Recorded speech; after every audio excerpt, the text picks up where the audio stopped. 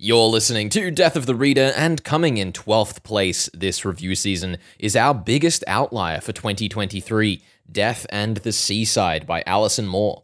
Not a murder mystery, as such, but still a mysterious metafictional tale of a writer, her landlord, her character, and their trauma.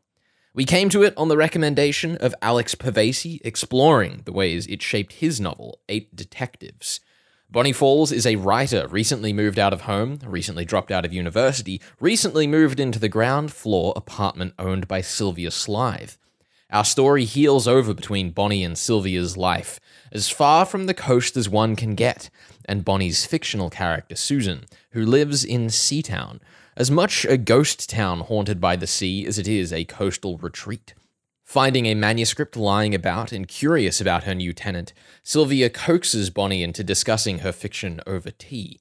Sylvia presents herself as a literary mentor to Bonnie, but there's no attempt on Alison's part to distract you from the harpoon cable slowly reeling Bonnie in. Laden with both emotional and physical baggage, Bonnie's apartment and the shared courtyard with Sylvia are the physical center of the story. Cupboards are packed with unloved memorabilia, records with no player, and vestiges of a departed optimism. You know that the baggage of the past holds the answers to the questions the book wants you to ask, but don't quite know the question yet. It's uncomfortable, but nobody is dead, so far. As daunting parallels between Bonnie and her character Susan creak from the deck, realities blur and you start to wonder whether Susan's drowning is Bonnie's past or future. It's rare to find a book that writes its own review, even more so one that writes it far enough in that you might almost consider it spoilers, but there is so much to love about the way Alison, through the voice of her characters, analyzes her own text. As Sylvia reads Bonnie's work, there's a too knowledgeable aura to her responses, as though she somehow wrote it herself. The story makes academia and analysis alarming, as Sylvia tacks from concise little comments to sharp lightning bolts that thunder through Bonnie's consciousness.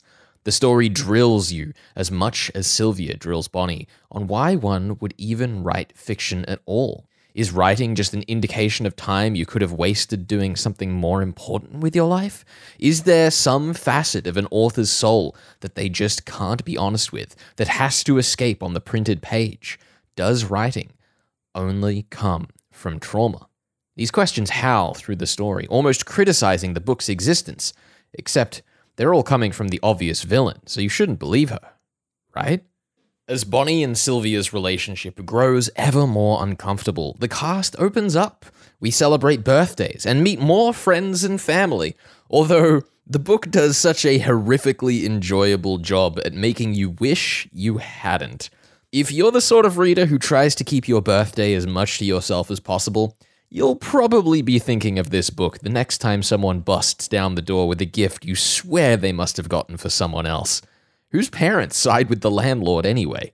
When a friendly relationship turns opportunistic, you almost find yourself believing that Sylvia may actually be the friend she tells Bonnie she is, at least in comparison. Another engaging facet of the mystery is the way it adapts its very obvious character roles into a unique question for our field. It's not whodunit, not how catch 'em, it's more why done it cross what have you done? Is the story ever going to escalate? Are there machinations waiting in the wings? And why is everything so palpably uncomfortable? The story is loaded with conundrums that can feel obvious, but makes you enjoy pondering them. As is often the case with metafiction, it gets you thinking about the fiction you read, but in a much more unsettling and uncomplicated way. Especially through the lens of crime fiction, there are fascinating considerations that you'll find yourself mulling over, like why it's the worst part of a fictional world that makes for such invigorating reading. There are no answers, but reconsidering yourself is the great feat of metafiction, a pinnacle joy of art whose brows extend above its forehead.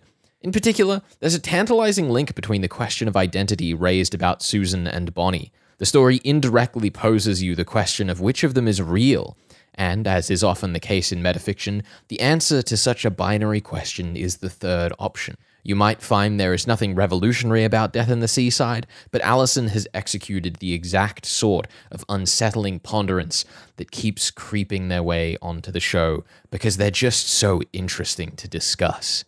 It's quite the achievement that this book manages to get so much out of so few pages compared to the other monsters we tend to find on our to-read piles these days. Death in the Seaside may be our biggest outlier for the year in some ways, but it's right at home in others. The hallmarks of crime fiction's plays on character relations, looming questions, and drenching atmosphere will leave you seeking out fiction like it, perhaps so much that you write your own book inspired by it. It takes out 12th place on our review season recommendations for 2023, but also has the unique honor of shaping a lot of the criticism for the rest of the list. As with many metafictions, they're not going to be universally appealing, but they are always fascinating. Death in the Seaside is out with Salt Publishing. You're listening to Death of the Reader, your murder mystery world tour on 2SER 107.3.